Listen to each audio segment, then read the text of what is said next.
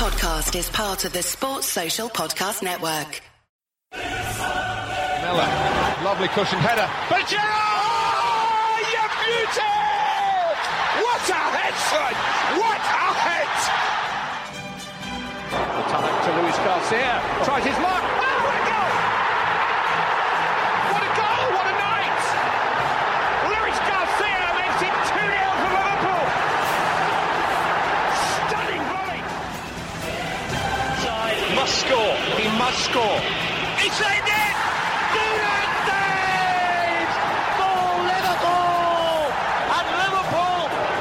Champions League! This is amazing!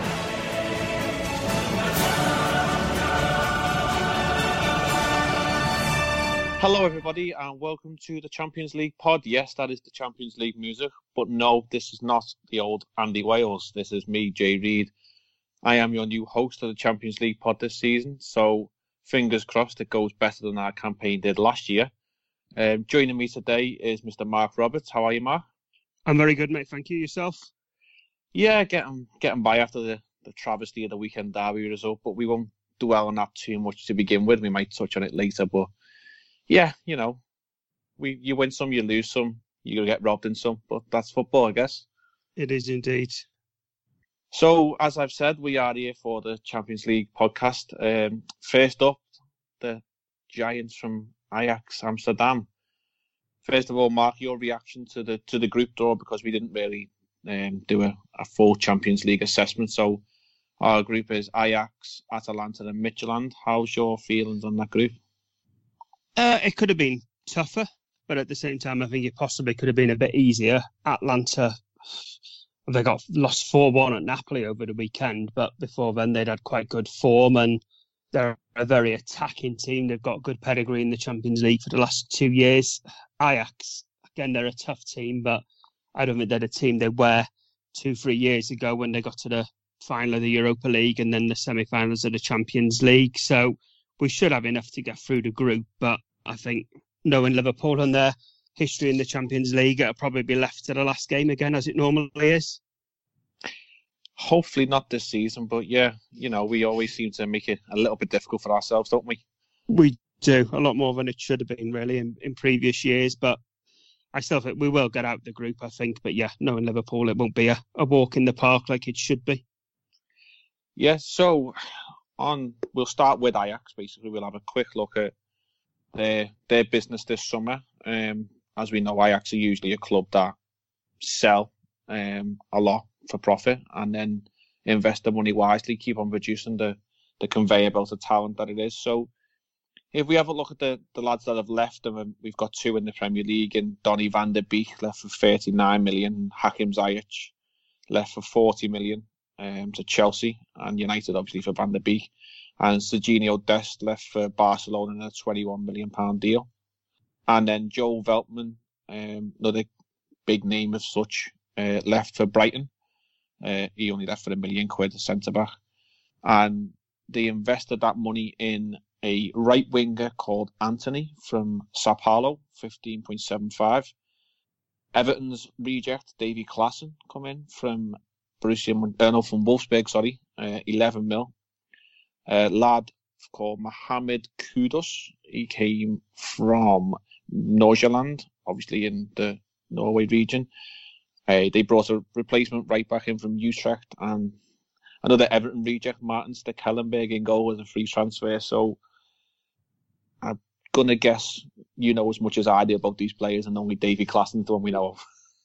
Pretty much, yeah. About other people in our channel, such as Dave and Carl's superior knowledge on the foreign players. They're not exactly household names, are they, like you said? But then I suppose in the past, some of the other players weren't household names until they'd established themselves, but they certainly don't appear to have a pedigree. And if you look back at the likes of Frankie de Jong and the Ligt that left the year before, and then the ones that have left in the summer, they certainly do, on paper, appear weaker than they were. Tadic is still there again, a Southampton old boy that we know. It's quite a good player. The keeper's quite highly thought of, and Daley Blind from United days is still there. I think he's more a centre-back than left-back from what I've looked up on this year. But they're not as strong as they were a few years ago, and I think we should have enough, even with our injuries, which I'm sure we'll get onto from the weekend, to get the job done and get a good start, I would hope. Yeah, as you say, there is a few names, household names, you'd probably say, within the Ajax team. Quincy Promes stands out as one. I think they brought him in last year from PSV, if I remember rightly. Tagliafico was linked with a move to the Premiership. I think it might have been Leicester or Chelsea when we were looking at him. And then they've got older names such as Lacina Traore, centre forward, who's been round the block. Klaas-Jan Huntelaar, been round the block. And David Neres, who I'm surprised is still there, a right winger. I think we've been linked with him in the past. He's an exciting young talent. I think he's a Brazilian. He's only 22. So he's not really moved on like the others have done. So, there's threats there. And in Erik ten Hag, they've got what you'd say, a reputable manager who's got a good CV and a solid reputation. Yeah, as you said, there's still definitely some what you would call household names there that us mere mortals that don't study the foreign leagues as much as some of us know and recognise and can see that they're good players, and without meaning to sound disrespectful, are probably better than Ajax. And I only mean that really in that the league doesn't get the viewership, if you like, of a La Liga or a Serie A or the Bundesliga or the Premier League. So in terms of money and what they can afford to pay wages-wise and things like that, there is probably 2 or 3 more players there that will get pinched again in the summer.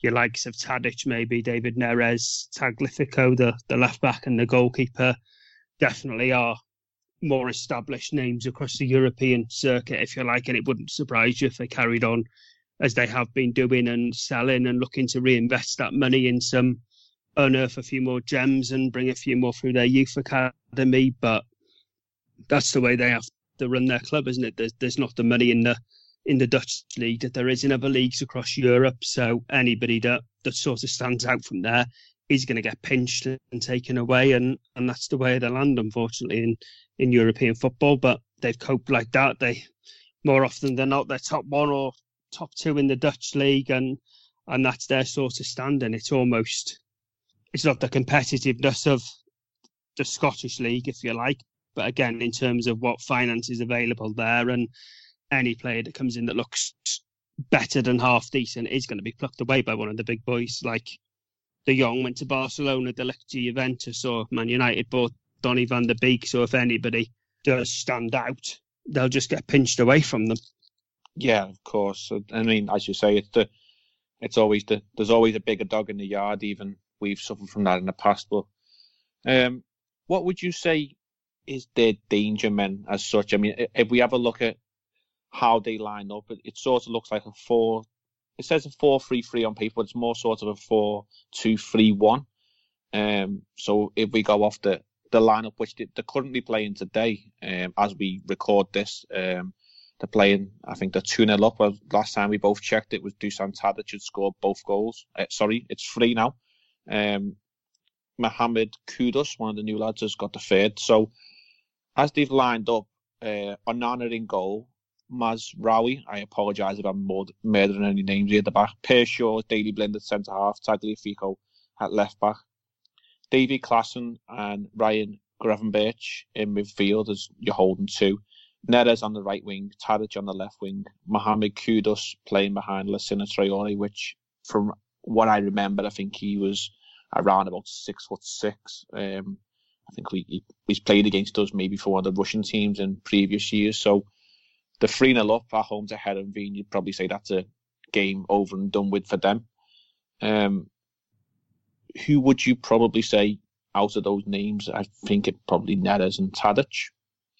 Yeah, again, sorry, with the limited knowledge I have of their team, Tadic is certainly one that we're more familiar with from his Southampton days. And again, it seems to be an area that Aston Villa in particular had a lot of success in, and other teams have targeted sort of that right channel of ours between what's predominantly been Trent Alexander-Arnold and Joe Gomez, depending if Gomez and Matip will swap sides for this.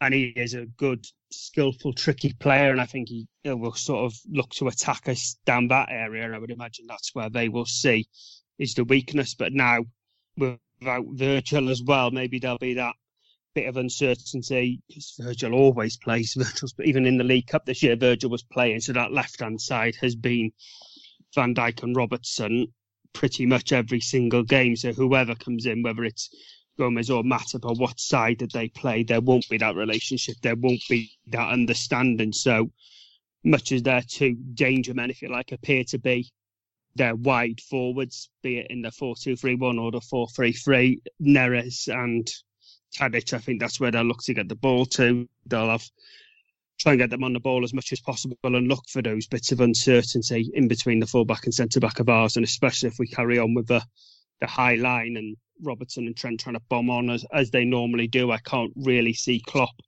reining it in even without Virgil. I think that's the way we play. That's brought us success over the last few years, so we'll carry on playing that, but I think that might play into their hands a little bit and possibly leave us a bit vulnerable in those areas.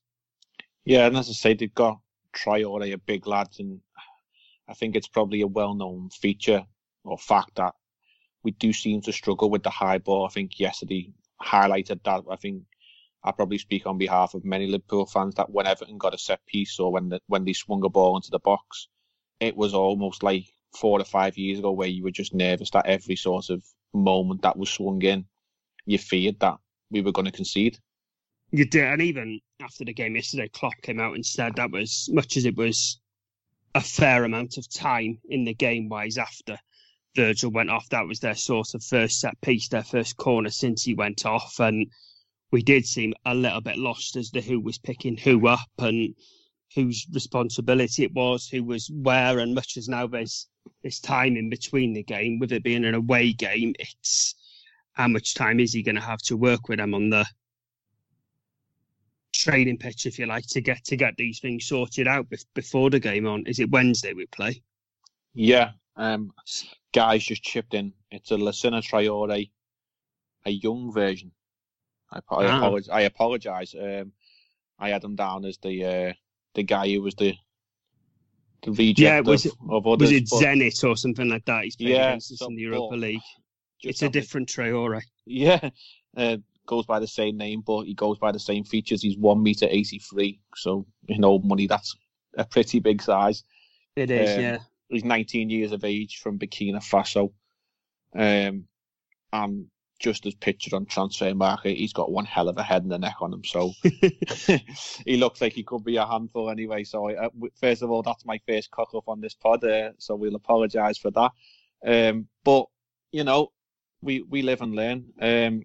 So just getting back to probably our fragilities that we have spoke of, it is sort of looking like balls from wide and set pieces, as you say. We're going to be missing Van Dijk. We don't know how long that's going to be for. I'm sure by the time this pod's released, we might have a bit more information, and I'm sure the social media meltdown will begin.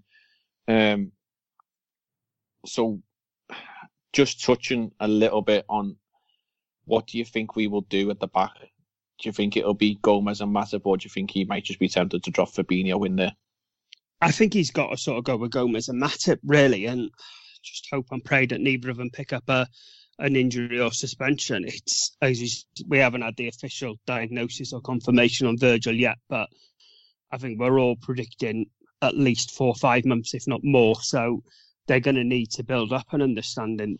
They barely played together. I'm sure somebody will know how many times they have started or played together, but it hasn't been many, because Virgil, I don't think he's missed a league game since he came in, and he's in the Champions League, and even this year he was playing the League Cup games, the Carabao Cup games with Reece Williams, who you would imagine is the sort of next cab on the rank, if you like. But then with Fabinho's flexibility and the strength of the bench yesterday, and the players that weren't even on the bench, the likes of Shaq, Origi, Ox, it's going to be difficult to allocate a space like that to an unproven kid. So I think Fabinho is going to be the next in line to play, but I think for now he's got to go with Matip and Gomez for as many games as you can to build up that understanding between the two of them. Yeah, as you rightly say, you're touching on that. There's places available in our squad, but then there's also players missing out, as you've said. The lad's there, and obviously Naby didn't feature yesterday because of, we presume, maybe an illness related to the coronavirus that he tested positive for. Maybe it was something else, we don't know. That's pure speculation. So with everyone being fit in midfield, it does maybe free up the option that we could drop Fabinho in there if needs be in occasional games. Obviously, he filled in against Chelsea, and I think he was excellent there, and probably arguably the better centre-half on the pitch when next to Van Dijk. So I think if we can keep mainly the bulk of our midfield fit, it's not as big a crisis as maybe it might seem. It's not ideal, but we've got a couple of lads there who can go in.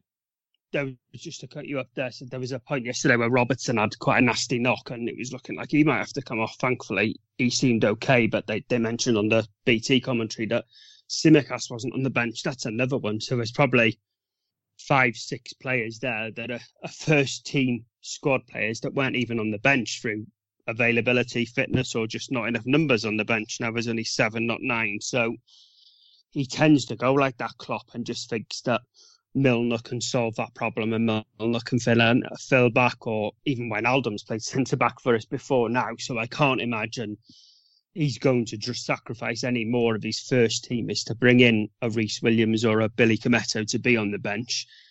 You just can't see it. You would imagine that it will be Gomez and Matip that start, and Fabinho, whether he starts or not, will be the option on the bench that can play the multitude of roles. That tends to be what Klopp likes to go for, rather than having a specialist in there. So I think he's going to have to go with that and just hope and pray that Gomez and Matip stay fit and no suspensions. Hopefully we've got enough Swiss Army knives in the back pocket to move players about. So we'll just get onto our lineups in a second. I'll just touch on Ajax at the moment. As I say, they were 3-0 up. They're currently top of the Eredivisie. Played 5, won 4, lost 1. So they're on 12 points, joint top with Vitesse Arnhem, which is basically as we expected in the Dutch league as standard. We touched on their lineups. We don't really know too much about Ajax because obviously the type of situation we're in with coronavirus, teams have had a late start to the season. But as I say, they sort of line up with a 4-2-3-1. The lads they've got on the bench today, I would say maybe only Anthony, the Brazilian winger, could come in maybe for David Neres. He offers to play from the right. He scored 2 this season for them. Or Quincy Promes might come in and play maybe in the number 10 or in a wide position. But I think what we see on paper now is probably what we will get. So a 4-2-3-1 from them.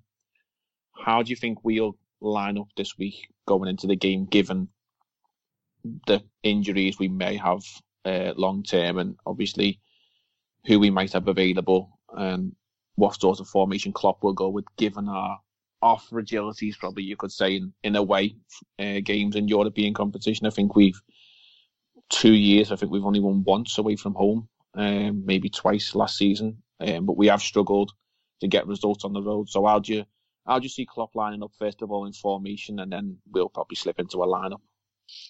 I think it'll be the 4-3-3 that we tend to play most games. I can't really see many surprises, to be honest. I think it will be Adrian continuing goal, as unfortunately he has to due to Alisson's injury. I think Trent and Robertson will carry on as the fullbacks, but it wouldn't surprise me to see Tsimikas on the bench for this one. Like, he didn't make it on the bench for the weekend. It's Gomez and Matip at the back. I think the midfield three, again, we don't know the diagnosis on Thiago, but I can't see he's going to be fit to start, certainly, and I probably wouldn't want him to if he's coming off a knock anyway. So you would think the old-fashioned Fabinho, Henderson and Wijnaldum would be the go-to there, and possibly Jota to come in for Firmino. I know that was the sub he made yesterday. I personally think Bobby had quite a good game yesterday. Not quite back to the level we hope and expect him to be at, but certainly better than he did against Villa. And first game in the Champions League, it's an away game. You're going to want to try and set a marker and get certainly 3 points on the board, but you're definitely not a game you want to be losing. So I think certainly Mo and Mane will be on the wide flank. So I think there's only really 1 or 2 places up for question. Really, you can't really see him doing much else. The only possibility, really, I suppose, would be, depending on Naby's fitness and availability, or Milner, and maybe keeping Fabinho out to keep him if we need him for a centre back. But I can't really see it. I think that was his go-to midfield most of last season.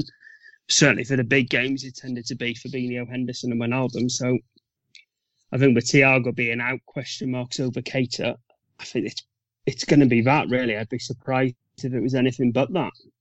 Yeah, as you say, that we've got to also keep an eye on if there is something popped up for Robbo. But we've got, as you say, we've got Tsimikas there, or hopefully not he reverts to type and puts Milner in. But it is probably, as you say, a couple of places at most that are up for grabs. As you said, I think Bobby did have a better game than what he has been playing. He was, as many was, he was clearly on something different than everyone else when we played Villa. But he looked back to his usual self yesterday, and the midfield balance looked more balanced than what it has done. I'm not too sure if he will risk Fabinho. Maybe just because he needs to just keep him fresh, as you've said, for a potential centre-back spot. So I would not be surprised if he went for Henderson, Gini and Milner in midfield and just went for I know it doesn't work, but it's Klopp and he's done it many a time. And it is a safety net, isn't it?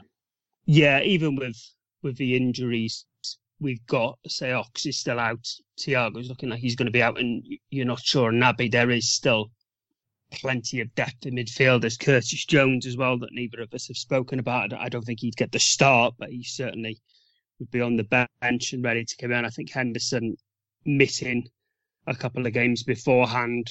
Well, he'll want to build his minutes up and build his load up. Gini, I know he played a lot for the Netherlands, but he didn't really play yesterday at all. I think he had 2-3 minutes, so I'd certainly say he was a nailed on. So I think Henderson and Wijnaldum are nailed on. It's just that third spot. What does he do? Does he Naby potentially, if Naby's not fit, and put Henderson in the 6? Henderson was playing better as the 6 last year when Fabinho was out. So there are options there. It's just the games are coming thick and fast, aren't they? After that, that's the problem. It's keeping people's fitness up, but not burning them out. It's a relentless season. There's going to have to be rotation. It's just when is the right time to do it. But you just don't want to drop any unnecessary points in the league and the Champions League. You can probably get away with losing 1, maybe 2 games, but you certainly don't want to be falling behind with Ajax and Atalanta.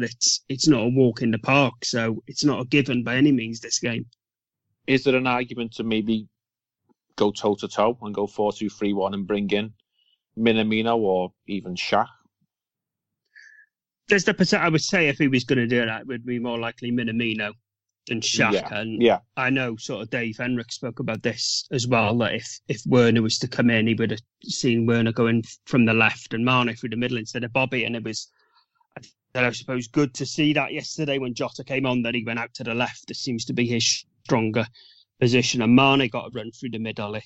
Mo can always play through the middle as well, and Mane could be on the right. There are options there. So even if he picks an 11, it's not necessarily a given as to what the formation's going to be. I'd be surprised if Shaq was even on the bench, to be honest. But at the same time, he played well in the League Cup when he got a game. It's Origi, or he wasn't even on the bench yesterday. There are still options there. I just think Klopp tends to have his favourites, and at this stage of the campaign, where we lost to Villa and then a draw yesterday, he'll want to get a win on the board.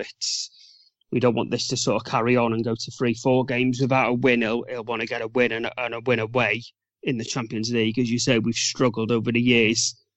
Apart from winning at Bayern Munich, we seem to have struggled to get anything on the road. We've lost to some pretty poor teams. Napoli have always been our hoodoo team, but was it? I can't even remember what they're called now. The team we lost to, Red Star Belgrade. Yeah, that's the one. Red Star Belgrade, not Salzburg. The other ones again, they were poor when we battered them at Anfield, but then went away there and lost. So our away form in Europe hasn't been good. That'll be something Klopp will be desperate to turn around, and you just want to put the group to bed as soon as you can, really. And then, as you say, with the games coming thick and fast, if you can qualify after 4 or 5 games and have a dead rubber at the end, it just makes everything better, doesn't it? We're out the League Cup now.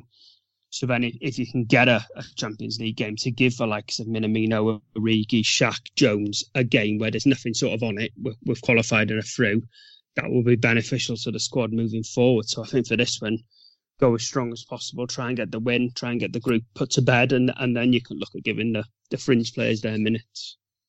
Yeah, touching on our group, as we said earlier on, we've got Atalanta and Midtjylland in our group, and they play each other obviously on Wednesday, but it's in Midtjylland, so I would say it's a bit of an unknown quantity as to what they're going to produce, and we've all sort of got a little idea of what Atalanta produced last season.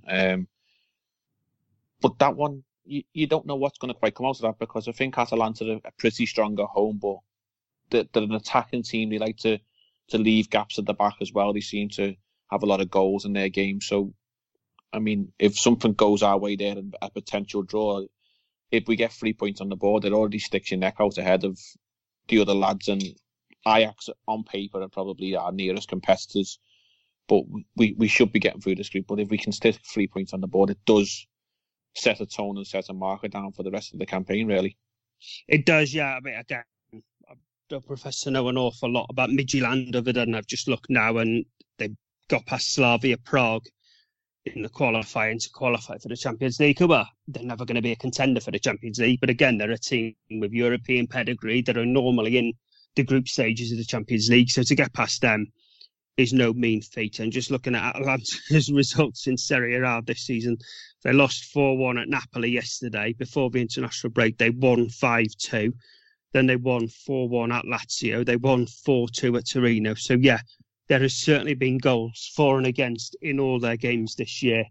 And, again, my knowledge isn't the best. I don't really know their ins and outs over the summer, but they were very unlucky to lose to PSG in the quarter-final. It was a one-off game, wasn't it? But the quarter-final to PSG last year, they were very unlucky to lose and go out there. So there's three good teams. Well, there's us, who I think we're a very good team, and two good teams there. So points are going to be hard to come by. I don't think there'll be any gimmies, really. Maybe Midtjylland at home. But again, even them away, as you say, when we've lost to Red Star Belgrade away, and our away form isn't good. So if you can get 3 points in the first away game and then win your home games, you're there, you're through, you've qualified. So it's tough to get through, isn't it? There aren't easy games, and a shock result, like you say, Midtjylland, if they get something from Atalanta away, is that good for us? Probably, because Atalanta have dropped points at a place you should win, but then away in Europe, it's never easy, is it? Especially this time of year, it's a later start as well than what normally is the Champions League. I think we normally probably start the Champions League in the second week of September. We're now coming into the third week nearly of October, so we're a month behind. And places like Midtjylland up in Scandinavia, you don't want to be going there needing a result in the cold, the dark months of November, December, which I think we do. And obviously, it's just a condensed season for everyone, so the pressures are on not only for fitness but for results and squeezing everything in.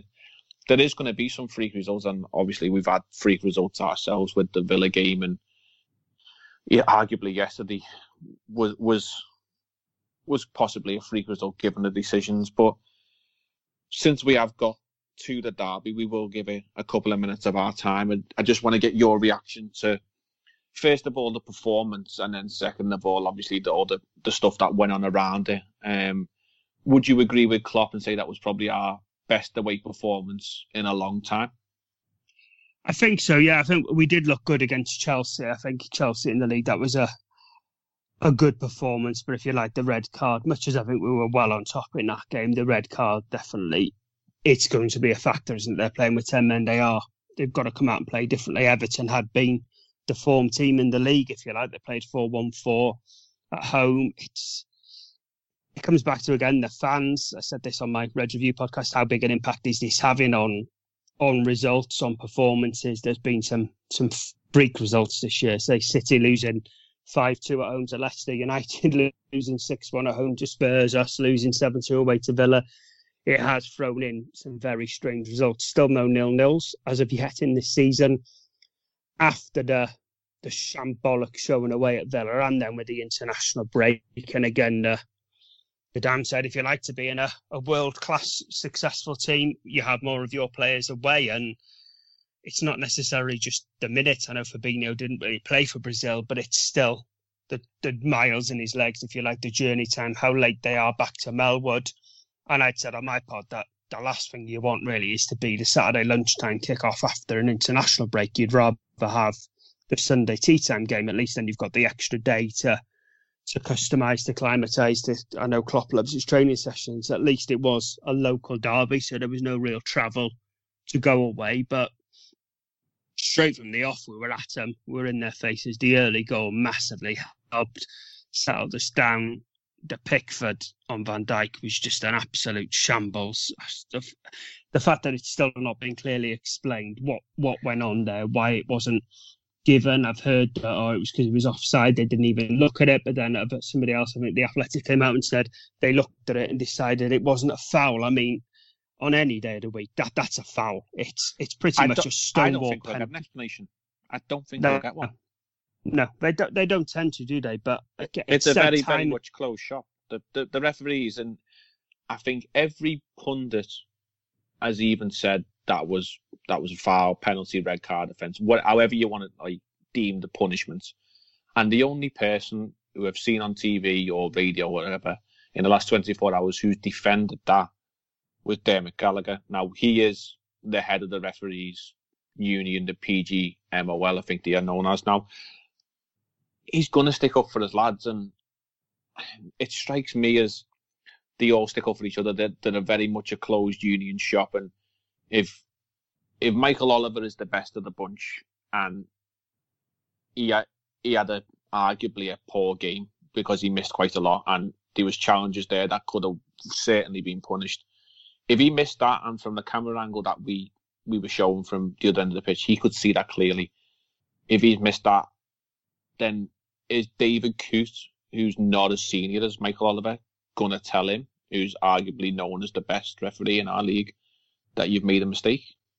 Well, that's why it needs to be, in my opinion, an independent body that does it, because VAR gets all the blame for this. But the video clearly showed what had happened. Jordan Pickford sived through on Van Dijk, fouled him. The only argument I'll give, and I don't know the rules on this, I'll hold my hands up. I thought now it had been if it was a foul in the penalty box, it couldn't be a red card and a penalty. It wouldn't be the double punishment. I'm sure I've heard or read that somewhere, but that might have been last season, or I might have that completely wrong. And again, you come on later into the game with the Richarlison red card. That was the second foul. There had been a foul prior to that the referee blew his whistle for, and then following that, Richarlison went through. So it's not even that they can say, well, it was offside, so it doesn't count.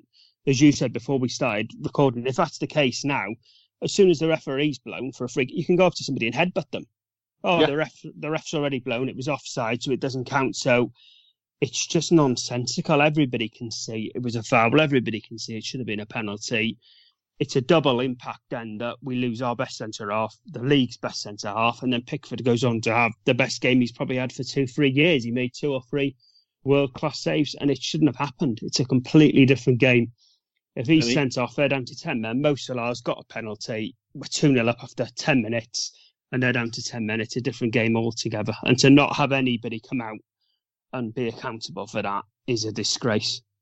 It's got to come to the point, surely, where if a microphone can be shoved in the face of Klopp or any other manager or players within 5-10 minutes of the heat of the moment of the game finishing, a referee has got to come out and speak. Or even if they put some puppets, be it Dermot Gallagher or somebody else in front, and say, this is the reason why this individual has made this decision. But then as you say, it doesn't make it right, but at least there's someone maybe coming out and saying this is why we think it's happened, or but this is justification. Unfortunately, no. And the other thing to say on that, what happens now if, I don't even know if they still do it now, VARs, in that the old retrospective action that it comes out now, and retrospectively they give Pickford a 3-game ban. What does that say?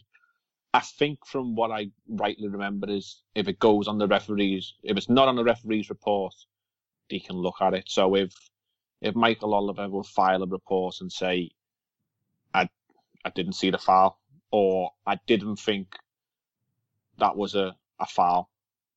I don't know how it's going to be worded. Then maybe action can be taken. I don't know. That's how it used to be, wasn't it? If it wasn't in the referee's report, they could retrospect. But then if they do that and decided, then that just shows David Coote should not be able to do that job again because he's incompetent and he can't do the job. If you perform like that at your job, you'd have disciplinary action against yourself. If they prove it, then he should have been sent off for that. Then the David Coote, who is doing that job, isn't fit for purpose and he can't do that job again.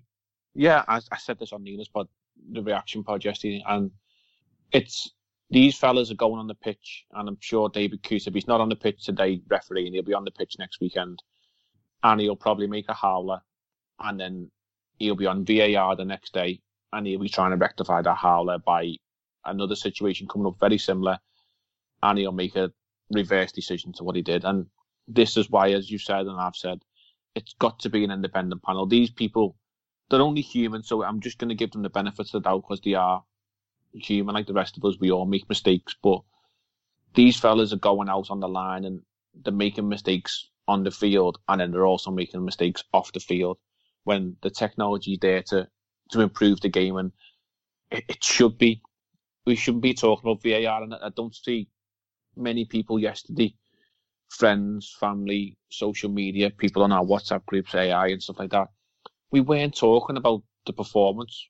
We were talking about VAR and referees yet again because that's the main talking point. On the whole, it was a pretty decent game and we played pretty damn well, as Klopp said. And it's just been lost because of what VAR and the referees have done, and it shouldn't be this much of a talking point. So, yeah, that's probably mine and yours 5 or 10 minutes worth of that. I mean, the only thing I will say, just to bring it back to the Champions League, it tends to be better in the Champions League. It's whether it's much how they do it or run better. It does tend to be the old boys club, if you like. And yeah, it's Michael Oliverson is the senior referee, so nobody's gonna. I don't even know who this David Coote is, if he's up and coming or whatnot, but he doesn't want to make a name for himself, and it just seems to be, that'll be less controversial if I do that. But he got it wrong, and to me, it should be, say, an independent panel. You shouldn't know the name of the person that's doing the VAR. It should just be somebody independent, that then there's none of this pressure or anything on, because the technology is there. The technology is getting the blame, but it's not the technology. It's the incompetence of the people using it. And in the World Cup or in the Champions League in the past, there doesn't seem to be anywhere near as much controversy with it. But I'm slightly in a different field of, I wouldn't mind knowing who was responsible for these VAR if it did go to an independent panel. I'd like to know who these people were, and the fact that why not have an ex-referee, why not have an ex-player, and maybe an analyst of some sort who is a specialist within the computers, because we've seen the situation with the lines, and they're not great. And if you've got an opinion of an ex-footballer who's respected within the game, I'm not going to throw any names out there because there's probably too many that you could argue for and against, and an ex-referee who's been around the block and seen it all, then at least you've got 3 different points of view. And if they all work together every week over every game, you're going to come to a continuous decision. And I think, personally, that for me is the only way. But if you know who they are, then at least you can say if it's Joe Bloggs, the referee, and Billy Smith, the ex-player, at least you know, right, well, the chances are they're going to be respected within the game, so you can sort of get them decisions. And if those guys oversee it every single week, then you know it's a consistent decision, and it's not going to be a potential handball one week and a potential red card the next. And yeah, we'll move on from that. And as of yet, I don't know who the Champions League referee is for this week's fixtures. I think they'll be released tomorrow up on the UEFA website. So I don't know who we're going to get as our referee. Let's hope it's not David Coote. Well, as you said, it's going to be one of someone from the foreign league. So, up on the UEFA website as it stands, I can't see any information on who we are being officiated by. There is some good in Europe, there is some bad in Europe, but that's by the by. So, in Europe this week, it is the return of the Champions League. We've got some really tasty fixtures. We'll skim over a few and I'll pick out a few for you to get your opinion on. So we'll start with Tuesday night, and I suppose the glamour fixture being within the English Premier League that we are is Manchester United away at PSG. They've got previous, especially with the handball VAR that happened a couple of years ago. I think it was the PSG centre-half jumped up, turned his back, Kimpembe, and ball hit him on the hand. United were given a penalty. United progressed. So how do you see this one panning out, given, obviously, Man United's fragility this season? They bounced back a bit last night, didn't they, unfortunately, and got that win away at Newcastle. Yeah, but they're still, I think Maguire is still an accident waiting to happen. He's still a car crash, in my opinion, and I think they lost in the first game, PSG. They lost in the French league, but since then they look back to their anonymous best, really. Mbappe's been firing them in for fun. Neymar was firing them in for Brazil over the international break and overtook Ronaldo as the Brazilian scorer. They've got class in abundance, haven't they? It's a cakewalk for them every year in the French league. Nobody really gets close to them. They runners up last year and only lost to a very, very good Bayern Munich team that I think were odds on to win the Champions League anyway, and nobody really would have stopped them. They have class in abundance all over the pitch, really. I think he still makes a few strange decisions, Mr. Tuchel. I don't think he's good enough to win them the Champions League, much as he did get to the final last year. But they do have class in abundance all over the pitch, and so if they can get Neymar, Mbappe and Icardi fit and playing, that's a phenomenal front three. That's arguably as good, if not better, than our front three on paper. The three of them are world-class players. They have Di Maria as well, and Marquinhos, I think he's one of the best centre-backs in the world. Kimpembe is a decent player. I think United could be in for a very, very tough night there. I think PSG will win that quite comfortably. Fully agree with you. And, the French league look after the French big clubs. PSG played on Friday, won 4-0, so they've got ample time to prepare for this fixture. They did. The only thing I would counter that with was after an international break, that's pretty hard to be playing on the Friday night. But yeah, it is. But it goes both ways, doesn't it? It goes both ways. But they beat Nimes 4-0. Mbappe got one. Mbappe got two. Sarabia, Florenzi. Mbappe only played the best part of. Oh no, he did play 84 minutes. But Ander Herrera come on for Paredes. They had players missing. Obviously, Neymar, Icardi didn't play. But the bulk of the team did play, and a few of them didn't travel for international football. So, these foreign leagues, I think Klopp's argued for this. They do look after the teams in European football and give them the best chance of progressing by shuffling a few league fixtures around. But we are a condensed calendar. One more game from Tuesday I'm going to give to you. Lazio versus Dortmund. How do you see that one going? That could be a cracker, couldn't it, really? Let's be honest. Dortmund, again, they're kind of a bit hit and miss, really, haven't they? They seem to have this inferiority complex whenever they come up against Bayern Munich. Was it in the Super Cup? In the Super Cup, yeah. Which is our version of Charity Shield. They certainly played well, but they always seem to come up short against Bayern Munich. They've got in Haaland one of the best strikers in the world on current form. Again, a hat-trick on his international break. He is a phenomenal talent, and if rumours are right and there is a smallish buyout clause, I think this will be his last season at Dortmund. I think he will be snapped up in no time whatsoever. He is a phenomenal player. Again, similar to what we were saying with Ajax earlier, they do tend to be picked apart a little bit, maybe not so much now as they did when Klopp was there, and Bayern Munich don't tend to buy all their best players now, but again, it's front three again, isn't it? If they've got everybody fit and firing, Sancho, they've got Julian Brandt, they've got Haaland, they've got a really good front three. Frightening, the depth squad that they've got, that's frightening, and the young amount of talent. Like, they got Claudio Reyna's lad there, they've got Jude Bellingham that they picked up from Birmingham, and you imagine if the likes of Sancho and Haaland do go, they're just, as you said with Ajax, they're the next lads off the conveyor belt. They are, and they've still got good old Marco Reus there, who I can't backed remember the winner. we've actually been linked with him or it was one of them. It's John Henry's tweeting about Marco Reus.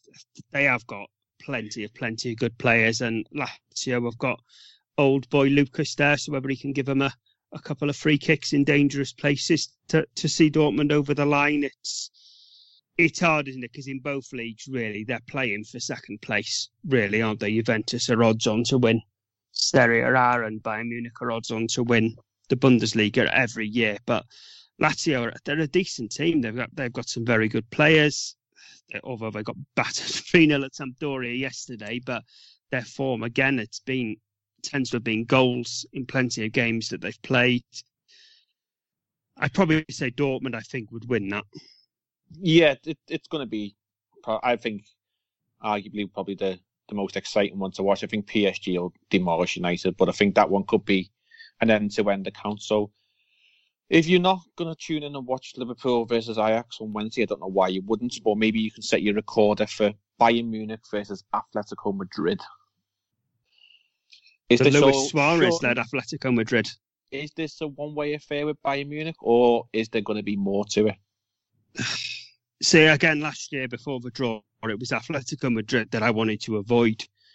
And if Liverpool have to play one of these now in a semi-final or a one-off final, I'd rather play Bayern Munich than Atletico Madrid. I think Simeone is a fantastic manager. They are mainly solid at the back. They've got one of the best goalkeepers in the world, if not the best goalkeeper in the world. They are the leading team in shithousery across the world. They certainly are. Especially now they've added Suarez to it. They're led by the manager Simeone with Suarez there and Costa. They are just a nasty team to play against. They are solid. And even you look at them on paper, they're not as strong as they were. I mean, they've got Kieran Trippier at right back, who I'm not a big fan of. And even Jimenez doesn't seem to play every game at centre-back now. But they are so hard to break down. They are so well drilled.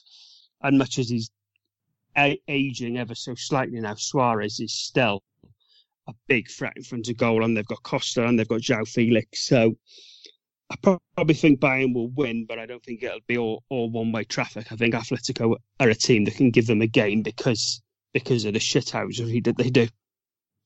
Yeah, it's going to be interesting to see if anyone survives that game with 11 men on the pitch at both ends.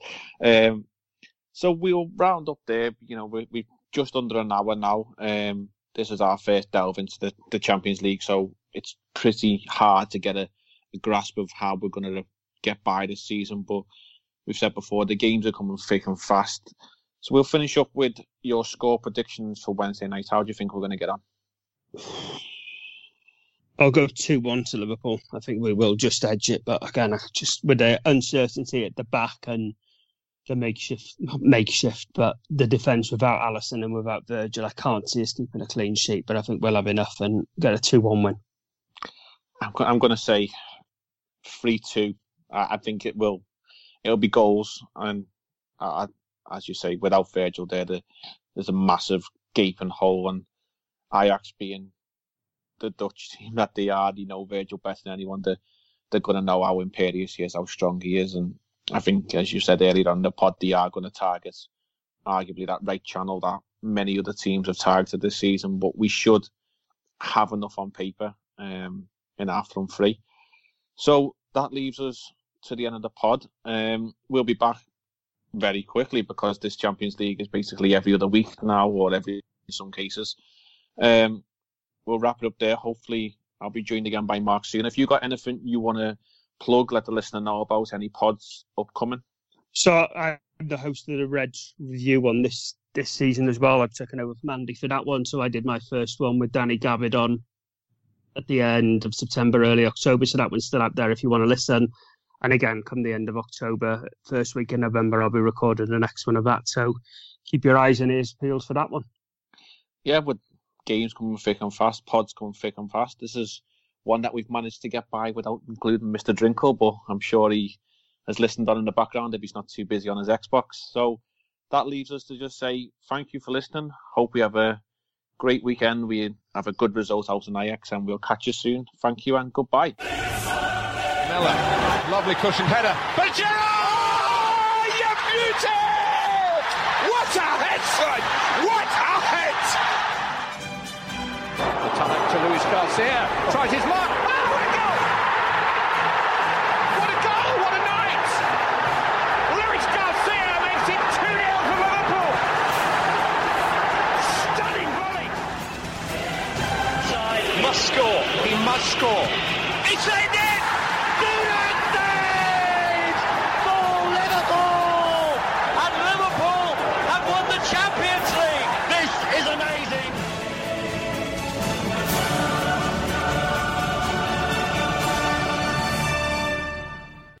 Sports Social Podcast Network.